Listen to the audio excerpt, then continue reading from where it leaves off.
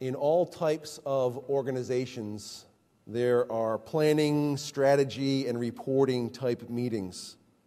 There's generally a leader of the meeting guiding the team through the agenda, and usually there is a desire to hear the ideas of others about the team's approach, and trying to refine the team's approach to their mission. Sometimes these meetings are productive. For instance, our elders and deacons meetings are usually pretty straightforward. We usually enter into the meeting with a majority of the information already in our hands, and so we can navigate through the material that we're discussing quite easily. Other times, let's just say there are some moments. For instance, a month ago, I was involved in a meeting of another organization, not a church entity.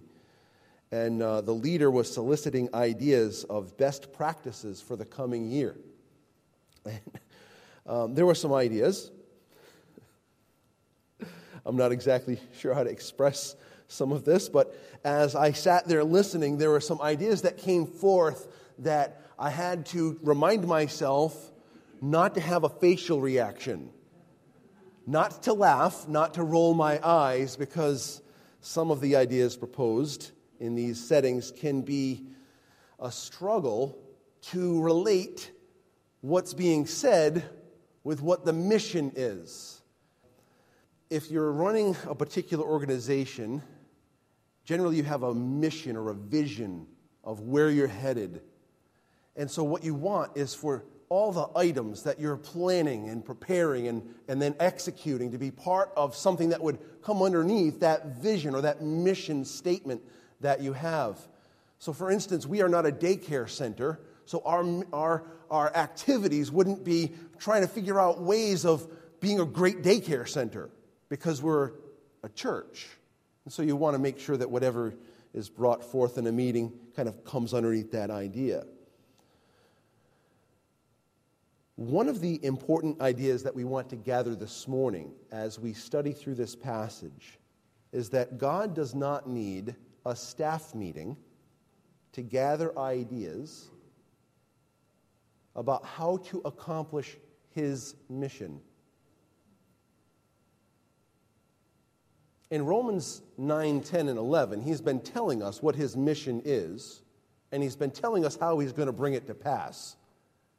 And He's dependent upon only one being. Did you notice that? He says, I am going to do this, and I am going to do this, and here's the result. Remember the result from last week? All Israel will be saved. This is something that God is going to accomplish. Now, He uses us as part of the process, and He's made that abundantly clear in these chapters 9, 10, and 11, how He uses the rebellion of Israel to bring forth the people of the Gentiles into a merciful relationship with Him. And then He uses the merciful relationship He has with the Gentiles to allure the people of Israel to jealousy, and thus God brings the people of Israel to Himself. God lets us know how He utilizes His people in the result of accomplishing His mission.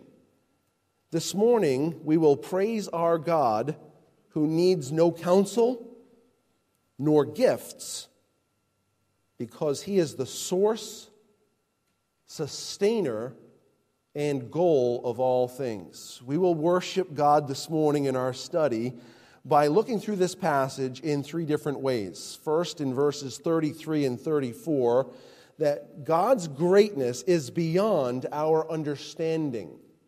God's greatness is beyond our understanding. And then in verse 35, God is never in our debt.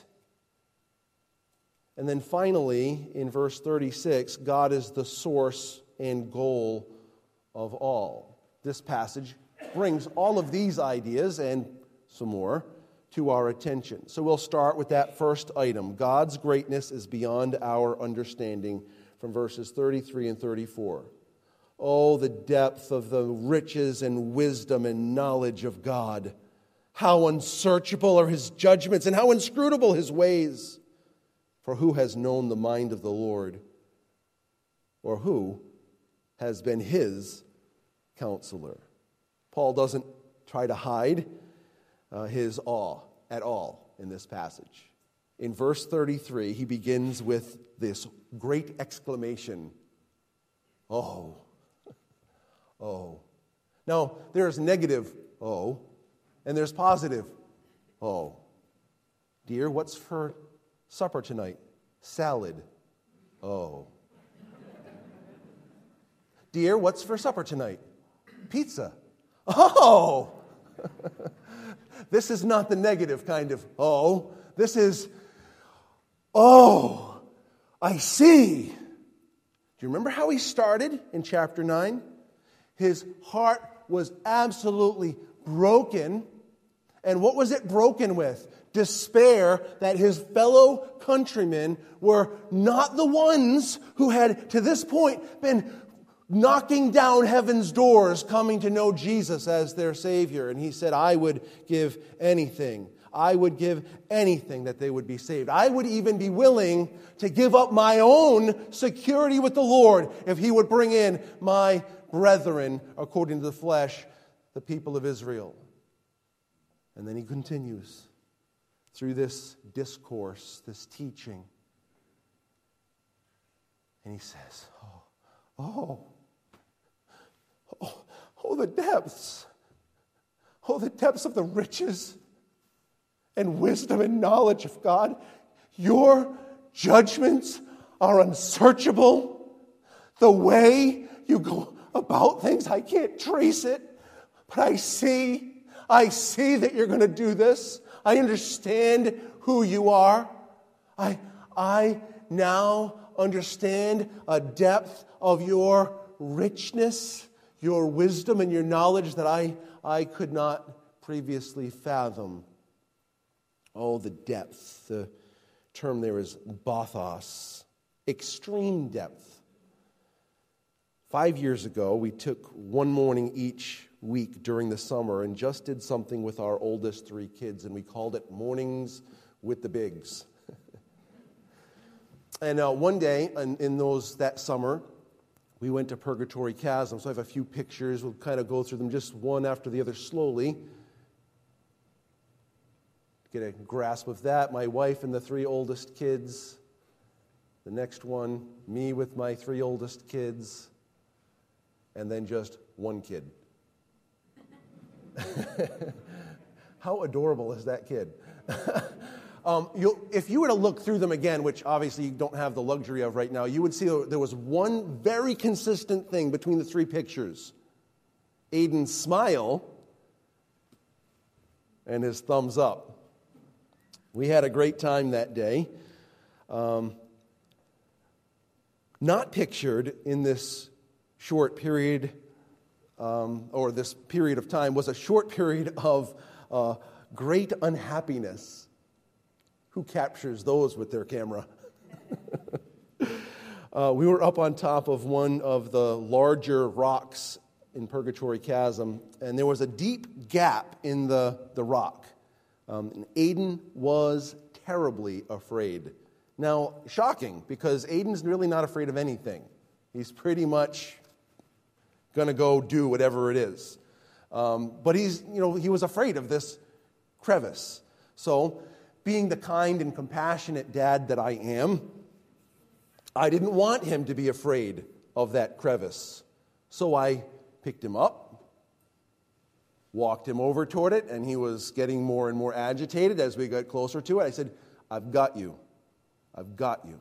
And I put one foot on one side of the crevice and another foot on the other side of the crevice, and I said, look, we're okay. I've got you. You don't need to be afraid of this. You would think that would have worked. It didn't. It may have made him more upset. At any rate, you can question the wisdom of my tactics.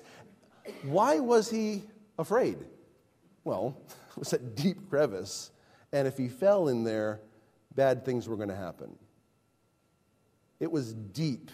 It was deep. There are depths that are challenging and scary, and then there are depths like the deepest part of our ocean, it's called the Challenger Deep. It's on the southern point of the Mariana Trench. It's 36,200 feet deep. That would make one afraid. God's depths are far greater than the deepest depths that we can see with our eyes or learn about in a textbook or on the internet or in whatever other way you might learn something. God's depths are unfathomable. They're incalculable. God is deep. The depths of God are unimaginably deeper than anything we've seen, and the depths of God are only understood as God reveals them to us by His Spirit. Listen to this passage of Scripture. It'll be on the screens. In 1 Corinthians chapter 2, verses 8 through 10, none of the rulers of this age understood this, for if they had, they would not have crucified the Lord of glory. But, as it is written, what no eye has seen, nor ear heard, nor the heart of man imagined, what God has prepared for those who love Him. These things God has revealed to us through the Spirit. For the Spirit searches everything, even the depths of God. You know, I've been studying and reading God's Word for a number of years. I've been preparing. I started preparing for ministry when I was 16 years old. Had a lot of opportunity for schooling and a lot of opportunity to preach God's Word, which means I've had a lot of opportunity to study God's Word. And the depths of God and the depths of God's Word are so beyond our current comprehension. Now, what God has revealed in Scripture, we're responsible to know. And how God teaches us by His Spirit, we're responsible to respond. But God's depths are beyond the deepest portions of what He has already revealed to us. You know, and this is another exclamation of the Apostle Paul in the process of his writings. In Ephesians chapter 3, he's talking about praying to God and God strengthening us in our inner man. And he ends that portion of Ephesians 3 by talking about how God is going to do exceedingly abundantly above all that we ask or think. As part of all of this discussion, he talks about knowing the love of God that is beyond knowledge. He talks about the height of it, the length of it, the width of it, and the depth of it. He's trying to convey that God's person and God's way is bigger than our conception and our capabilities. God is deep. God is deep. Paul is in awe of how deep God's riches and wisdom and knowledge are. So he starts with God's riches. Now you might have a translation that says, all the depth of the riches, and then it says both the wisdom and knowledge. That's a fine way to translate it, because the in-between riches and wisdom and knowledge is a kai. It's just simply it's conjunction. It could be and, or it could be both. It can be also.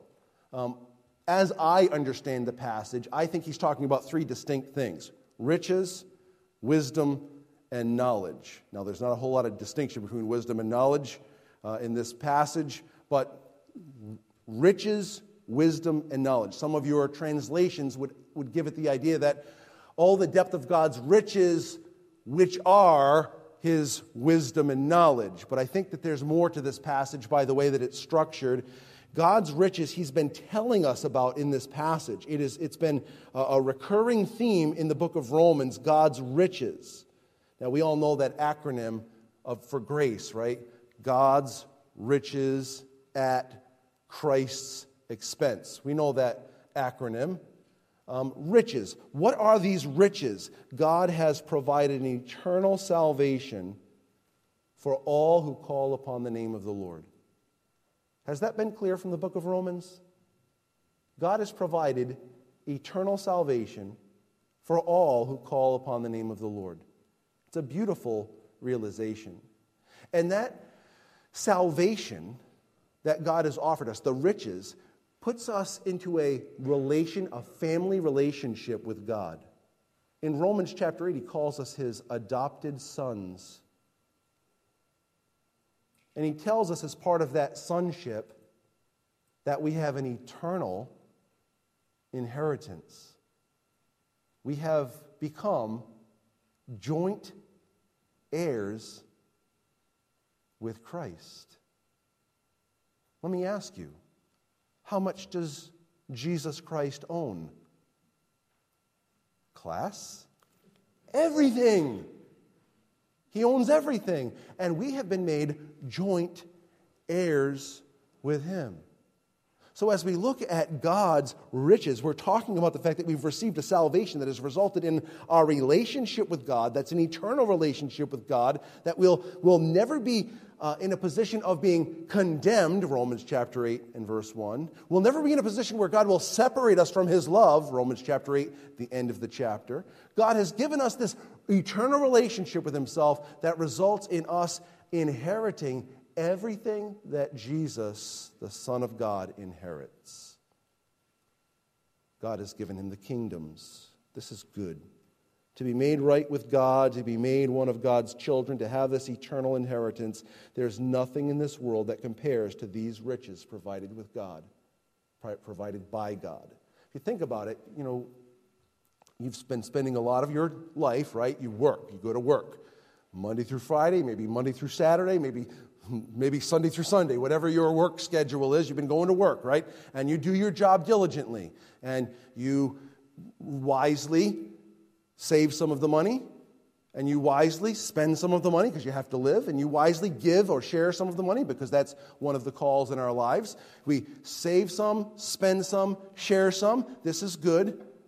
We're accumulating something because we hope that at some day we won't have to keep going to work. We'll be able to retire, and when we retire, we'll be able to do a couple of things that we weren't able to do while we were working. It's kind of a normal strategy that people have. Maybe you've accumulated a lot over the course of your life. Maybe you've accumulated just a little. No matter whether it's a little or a lot, nothing compares to the riches that God has given to us in Christ. And so Paul, in response to this, says, the depth of the riches of God. He's given to me far more than I deserve, far more than anything I could have desired. And then he speaks of God's wisdom and knowledge. Now, we could try to differentiate between these words. Now, the general concept, knowledge is an accumulation of information, right? And then wisdom is the application of that knowledge. We could try to differentiate it that way. God is always doing in accordance with what he knows, so that distinction wouldn't be so helpful. God's ways are done wisely in accordance with what he knows. This is the way it is. Paul is marveling at the vast plans and purposes of God that have resulted in the salvation of all types of people, and so he's rejoicing in God's faithfulness to his promises. And I think that's what we need to do as we look through this text, as we think through it. God will never come short of fulfilling his promises that he utters throughout the Scriptures. I can trust him. I can place every ounce of my affection and every ounce of my expectation on the line because I know that I'm placing it in the hands of the one who is worthy and who is faithful. Paul then states that God's judgments are unsearchable and his ways untraceable. That's what it says in verse 33, right? His judgments are unsearchable. What is a judgment? Decisions.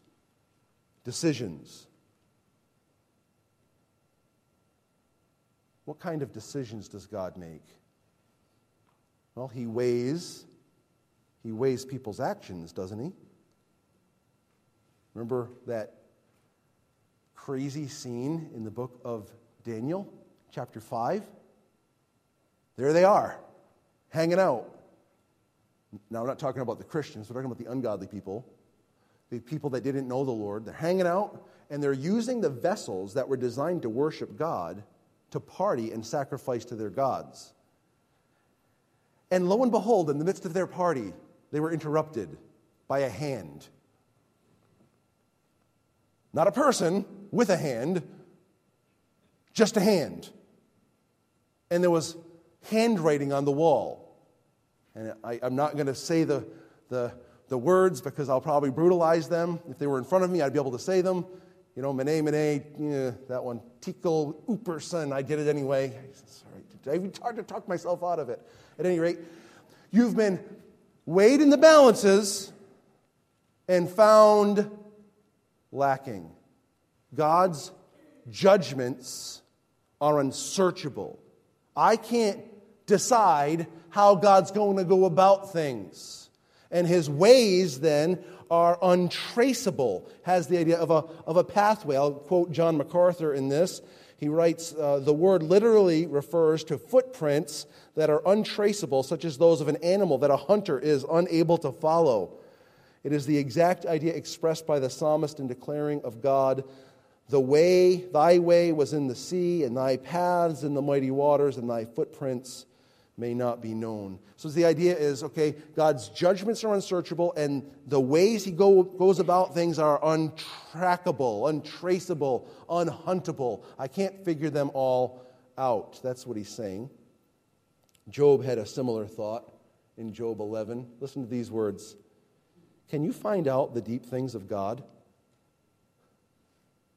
Can you find out the limit of the Almighty? Think that one over for a second.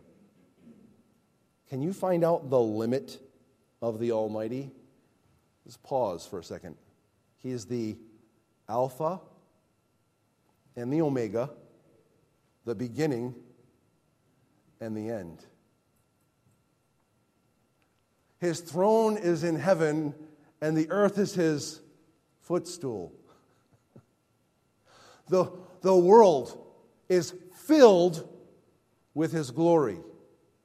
There's nowhere we can go where he can't find us because he's there. Can you figure out the limit of the Almighty? It is higher than heaven. What can you do? Deeper than Sheol. What can you know?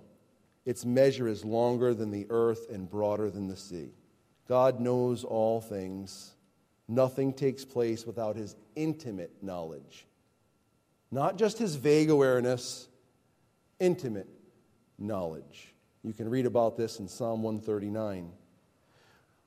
On the other hand, we,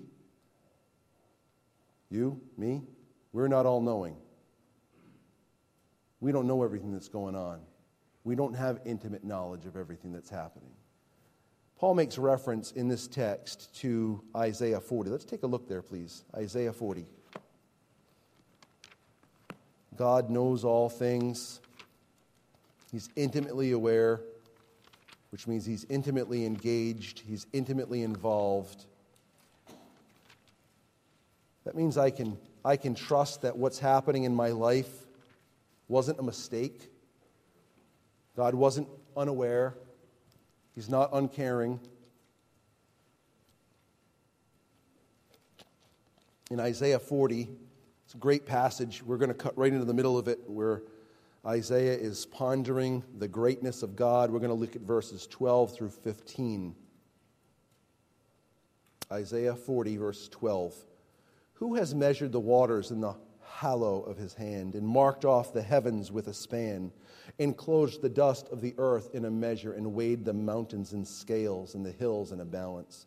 Who has measured the Spirit of the Lord? Who has shown him his counsel? Whom did he consult? Or who made him understand? Who taught him the path of justice, and taught him knowledge, and showed him the way of understanding?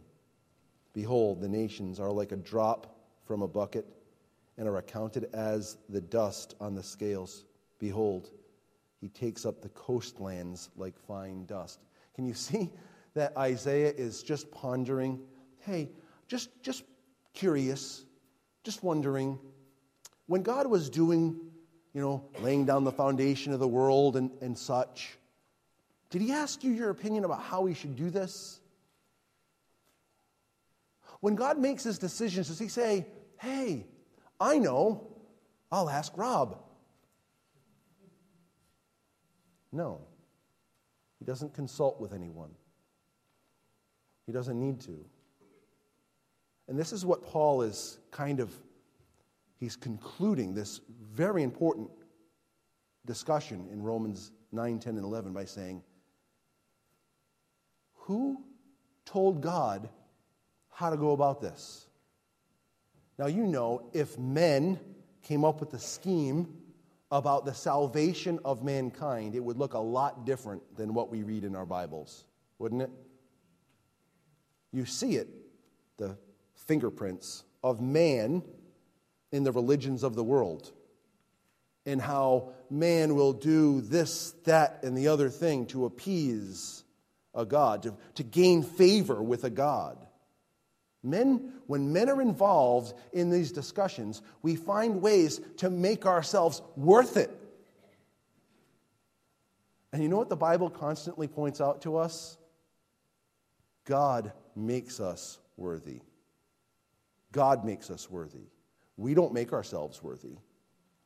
The more I try, the more I accumulate what Isaiah calls filthy rags, or Paul calls dung.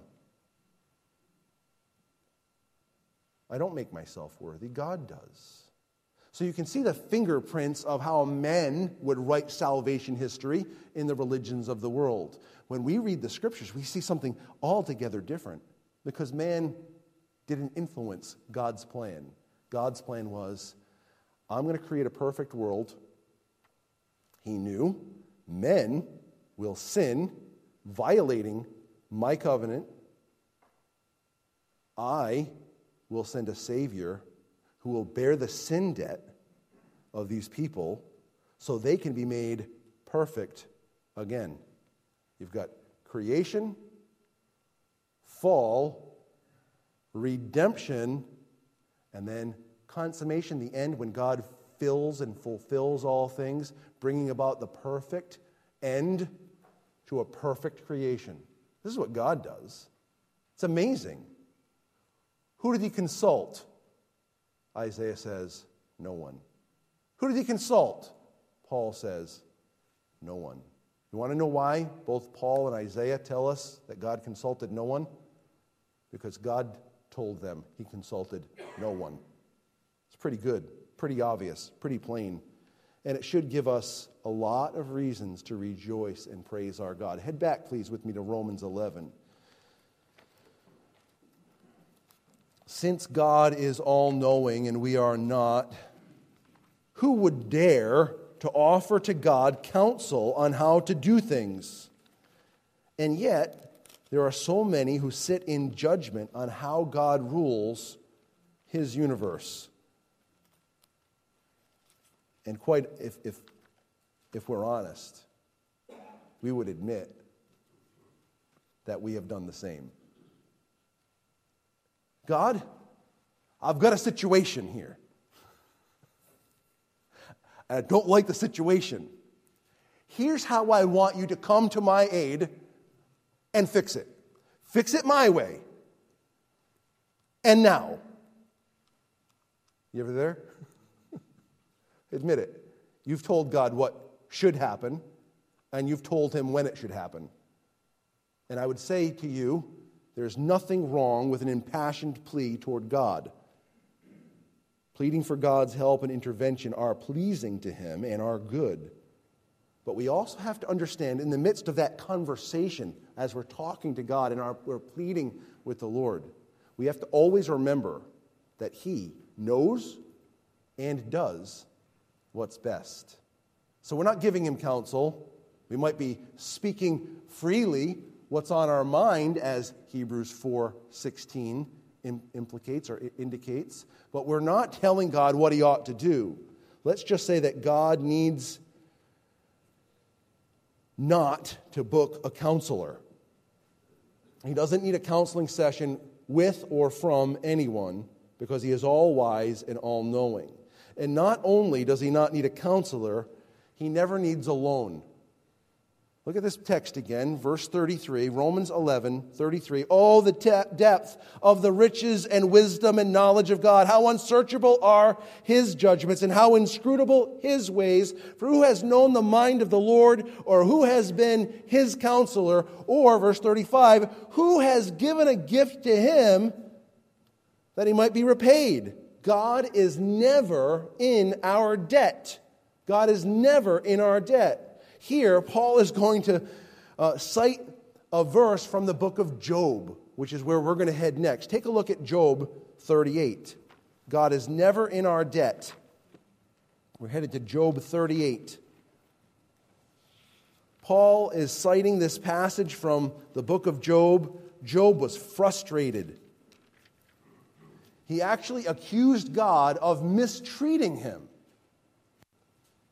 Essentially, I've done all I was supposed to do. This shouldn't happen this way, is essentially what is the context. So we want to hear some snippets of God's reply to Job. And I don't know about you, but I find it remarkable how God, in his meekness, gives Job an answer. Because me, I don't know about you. Probably not you. You're nicer than I am. If I were in the position of God and someone starts beefing at me, I'm probably not going to then go on and say, "Oh, let me have a conversation with you and let you draw this out of your own mind how you probably haven't responded properly." I might have a little bit more of a crushing sort of a response to that. I don't know. You probably wouldn't. But I think a lot of people wouldn't respond as gently, mercifully, meekly toward Job's accusations as God does. Take a look, please, in Job 38, beginning in verse 1. Then the Lord answered Job out of the whirlwind and said, "Who is that darkens counsel by words without knowledge?" This is not how we speak. But God essentially says, why are you contending with my ways without knowing what you need to know? That's essentially what God just says to him. Look a little further. Verse 4. Where were you when I laid the foundation of the earth? Tell me if you have understanding. Who determined its measurements? Surely you know. Or who stretches the line upon it? Job? Class? Anyone? How big should it be? How do you do this? Verse 35 now, same chapter, Job 38. Look down at verse 35. Job, can you send forth lightnings that they may go and say to you, here we are? Who has put wisdom in the inward parts or given understanding to the mind? Job, did you do that? Are you the one that imparted all this wisdom to everyone? No, I don't think so. Verse 39. Can you, Job, hunt the prey for the lion or satisfy the appetite of the young lions? Are you able to do that? Can you take care of all the animals of the field? Make sure they're all fed? Maybe you have a farm, Job. Maybe you had one before and you had to deal with all these animals. Can you feed all of them? No, I don't think so. Verse 41. Who provides for the raven its prey when its young ones cry to God for help and wander about for lack of food? You feed the birds too, Job? You got that all under your control?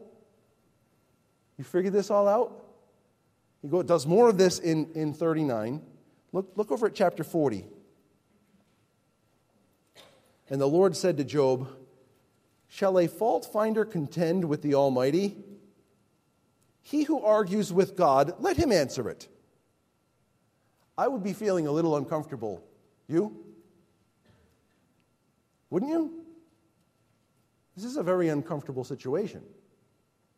Look at Job's response in verses 3 through 5 of Job 40. Then Job answered the Lord and said, Behold, I am of small account. What shall I answer you? I lay my hand on my mouth. You know what that is? You know what I love about Job? A lot of things. I love a lot of things about Job. But he learned. He listened. This is why God said to Satan, have you considered my servant Job? He's upright. And you could see the uprightness of Job in the immediate aftermath of the tragedies in his life. We will not receive only good from the Lord and not also receive difficulty. This is not how we deal with things. Remember that? I came out of my mother's womb naked. I'm going to go back naked. I don't need anything. God gives, the Lord takes away. Blessed be the name of the Lord. That was his wonderful response. Then his friends come and sit silently with him. And he's in a lot of agony. Things are difficult. He's sitting on an ash heap, scraping pus out of his wounds. Horror, terrible things. Then his friends make everything worse because they're telling him all the things he did wrong. And Job's starting to get a little bitter and frustrated, and so he starts to question the Lord, and God graciously and kindly runs Job through the process to think. Think about this, Job. Who are you addressing? Who are you talking to? Who is your complaint really against? And Job says, no more. I'm done. I've got nothing to say. I have spoken once and I will not answer twice, but I will proceed no further. This good, wise choices. God continues, verse 6. Then the Lord answered Job out of the whirlwind and said, dress for action like a man. I will question you and you will make it known to me. I'm not going to take silence. You spoke before. We're going to speak again. I heard you already. I want to hear you again. Not just silence. That's good. Step further. Verse 8. Will you even put me in the wrong? Will you condemn me that you may be in the right? Have you an arm like God? Can you thunder with a voice like his? This is heavy stuff. Look at chapter 41, verses 1 through 5. Job, can you draw out Leviathan with a fish hook or press down his tongue with a cord? Can you put a rope in his nostril and pierce his jaw with a hook? Will he make many pleas to you? Will he speak to you soft words? Will that giant dinosaur, will he say, Job, could you please help me? No, absolutely not. Verse 4, will he make a covenant with you to take him for your servant forever? Will a dinosaur ask you, Job, to make it your servant? Oh, verse 5. Will you play with this dinosaur as with a bird? Or will you put him on a leash for your girls? Hey, Addie, I want to say, I have a pet for you. Isn't it pretty? What do you want to name it? Bambi? Fluffy? God is, you got to admit, God is really bringing out some humor and some strength in his questioning of Job. Why? Because Job, you spoke once, and now you're saying you're not going to speak, but you're going to speak. Oh, let's see. He's not done. Look at verse 11. This is what's quoted in Romans 11, verse 11 of Job 41. Who has first given to me that I should repay him? Whatever is under the whole heaven is mine. Who's given to me that I needed to pay him back? Job? Do I owe you something? Selah. What that is? See it in the Psalms? Pause and ponder. Friends, There are too many people in this world that think that God owes them something. And God owes no man anything.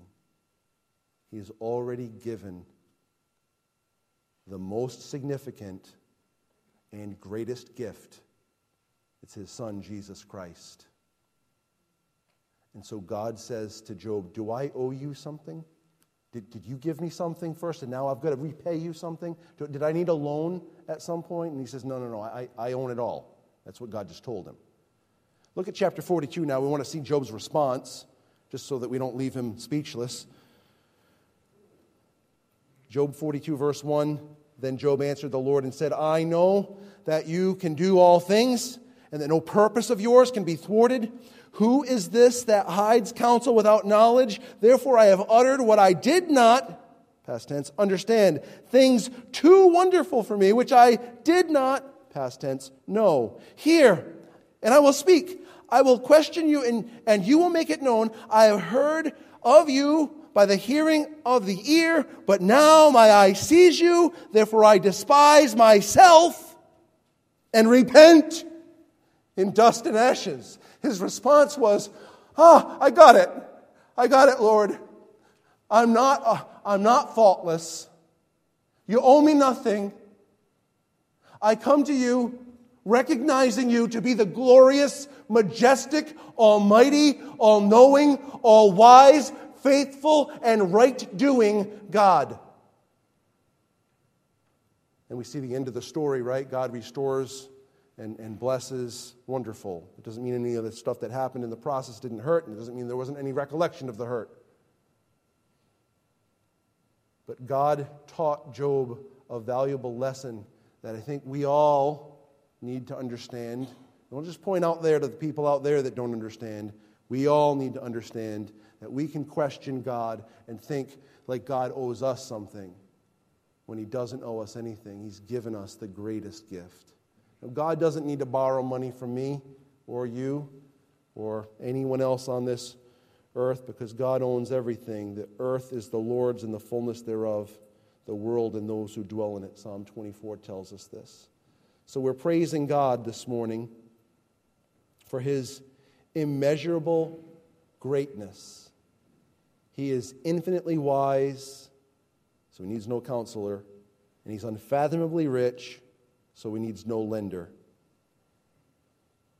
We see, lastly, and just for a few minutes, that God is the source and goal of all. Head back to Romans 11 just for a moment. And verse 36.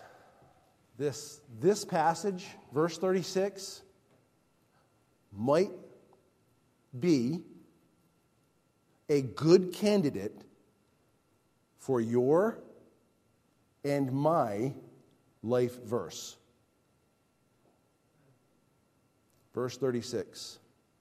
For from Him and through Him and to Him are all things. To Him be glory forever. Amen. This passage is letting us know that from Him, God is our creator, and through Him, God is the sustainer, and to Him, God is the goal of His creation, are all things. That everything we see and everything we learn, everything we taste, everything we hear, everything we touch, it's all for the purpose of fulfilling God's glorious plan. God created it all. He, at this moment, holds together every molecule. He keeps the stars and the planets in their proper order right this very second by the word of His mouth. He's the sustainer. He holds our bodies together. He holds our minds together. And He's the goal of it all. Take a look at 1 Corinthians 8. You take a right, one book, 1 Corinthians 8.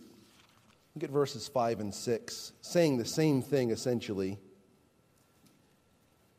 He says, for although there are many, or there may be so-called gods in the heaven and on the earth, as indeed there are many gods and many lords, yet for us there is one God, the Father, from whom are all things, and for whom we exist, and one Lord, Jesus Christ, through whom are all things, and through whom we exist. Can you see that he is centering everything of who we are, the source, substance, and goal, centering it in the Father and the Lord Jesus Christ?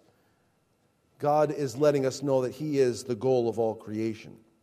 And this is not unique here in Romans 11 or 1 Corinthians chapter 8. You see it also in Colossians 1, 16 and 17. For by him all things were created in heaven and on earth, visible and invisible, whether they be thrones or dominions or rulers or authorities. All things were created through him and for him, and he is before all things, and in him all things hold together. Revelation chapter 4 and verse 11. Worthy are you, O Lord God, to receive glory and honor and power, for you created all things, and by your will, or for your pleasure, they exist and were created. God has created all things in accordance with his will, for his purposes and his pleasure. This is what God has done. Paul concludes Romans 11 by saying, for from him and through him and to him are all things, to him be glory forever. Amen. This phrase of the glory of God forever is 7 times at least in the writings of Paul. 7 times at least. And we know and we want God to receive this glory forever and ever. In Romans 16:27, the Bible says this, to the only wise God be glory forevermore through Jesus Christ. Amen. And Ephesians chapter 3 and verse 21, to him be glory in the church and in Christ Jesus. How often? Throughout all generations. For how long? Forever and ever. Amen. Peter also emphasizes God's glory, and he speaks of it in the discussion of how God uses individual believers with the gifts that he's given to us. In 1 Peter chapter 4, verses 10 and following, listen to what God's word says. As each has received a gift, use it to serve one another as good stewards of God's varied grace. Whoever speaks is one who speaks oracles of God. Whoever serves is one who serves by the strength that God supplies. Why? In order that in everything God may be glorified through Jesus Christ. To him belong glory and dominion forever and ever. Amen. God is glorified by his church as we submit to our Savior, Jesus Christ, and serve him by God's grace. This results in God being eternally glorified. Now, as we come to the end of our discussion, we want to pause and look for opportunities to apply this great doxology. What is this doxology? Oh, the depths of the riches and wisdom and knowledge of God. How unsearchable his judgments, how inscrutable his ways. Who has known or been the counsel of the Lord? Who gave to him first that God would repay him? For from him and through him and to him are all things. To him be glory forever and ever. Amen. What do we do with this? Well, first of all, we don't give God counsel. We seek his wisdom. We don't give God counsel. We seek his wisdom. That's what we're called to do. How do we get that wisdom from God? We read his word, right? And we ask him for that wisdom in prayer. And we also seek wise counsel from those that would point us to him. Not only do we not give God counsel, but rather seek his wisdom, we also don't put God in our debt because he's given us everything. The Bible tells us in Romans chapter 8 and verse 32, he did not spare his own son, but delivered him up freely for us all. How will he not with him also give us all things? This is a good God. We do give to God. We must. It's part of our worship. It's part of our service to the Lord. But we don't give to God in order that He would pay us back. We don't give to God to get from God. That is distorted. God has enough. Thirdly and finally, we must live understanding that all that we are and all that we have is from Him and is supposed to be for Him. You know, I can testify to how so many in this assembly have understood this concept. We haven't passed an offering plate since March of 2020. It's a long time. And yet the Lord continues to provide for us. And it doesn't magically appear. Like, oh, we walked around the corner and there's a bucket of money. No. God has laid it upon each one of us individually how we ought to give in response to what God has done for us. And so we give, recognizing that everything we have and everything we are comes from Him. And so no one has to pass an offering plate by us so that we say, I almost forgot, here's a 20. It's not like that. No, God has given us everything. We want to acknowledge that. We want to give a portion of all He's given in response. You know, after you breathe your last breath, what's going to happen? Everyone will stand before God. Everyone. The Bible tells us in Hebrews 9 and verse 27, just as it is appointed unto men once to die, and after this, the judgment. No matter what, everyone ends up before the Lord. Think about this passage. Why are you talking about this? Well, in verse 34, we're talking about verse 33, the judgments of God, right? And at the end of the passage, he says, from Him and through Him and to Him are all things. We're all going to stand before God. We'll stand before Him, not with mommy and daddy, not with an aunt or an uncle, not with my counselor or my pastor, not with the deacon or the elder who is caring for me. You're going to stand there before the Lord all by yourself. Everyone will stand before the Lord. And when you stand before Him, what will you offer to God as a reason that He should provide you entrance into heaven?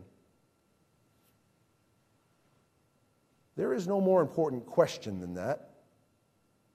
Why do you belong here? And I would ask you, as you think about that, is what is the basis of your confidence that you will spend eternity with God enjoying His glory? If your answer has anything to do with you, I have bad news for you. That judgment day is going to be as unpleasant as anything you can imagine. Because I'm sorry to tell you this, but I have to tell you this. You are not good. And you are not good enough. Now, I'm not just pointing that this way. That's true in this direction as well. All have sinned and fall short of the glory of God. None is good, no, not one. If any of your answer for why you would have confidence that you're going to spend eternity in heaven is about you saying, well, I did this and I did that and I gave this or I adhered to this, you are in bad shape, my friend. Because the standard that God requires is perfect righteousness. And that is not you, and that is not me. On the other hand, if your answer starts with Jesus and what Jesus has done on the cross, and what Jesus did leading up to the cross, and what God did in raising him from the dead, and what God has done in bringing you to salvation, and what God has done in placing upon you the righteousness of Christ, and what God has done is removed your sin forever. If your answer has to do with what God has done and how you trusted him, that is another matter. You and I can have perfect confidence that we'll spend eternity with God if our confidence is in the work of God. For from him and through him and to him are all things. To God be the glory, both now and forever. Amen. Trust in Christ, and you will be bewildered by the wondrous depth of God's riches. And you will be in awe of God's amazing wisdom and knowledge that he has given first to us, not us to him. He is worthy of worship. And if you know him as your Savior, your heart singing, you know why you should be singing the praise of God, because he has done everything that you could possibly have needed to bring you to himself. And now you have life, real, enduring, eternal life. Praise be to God. Let's pray together. Father, you know each one's situation. You know what's going on in each one of our hearts. I pray, Father, we pray that you would open eyes unto salvation where that is needed, and confirm and convince and strengthen those who know Jesus Christ as their Savior. We want to praise you with every ounce of our being, for you are worthy. Help us now as we sing in response to this, that we would sing in accordance with your truth and by your Spirit. And Father, we pray if there's anyone among us that does not know Christ as their Savior, that they would not feel comfortable leaving without talking with someone, that they might know that they have eternal life. Father, you have offered it. We pray that they would call upon your name today and be saved. We pray this in Jesus' name. Amen.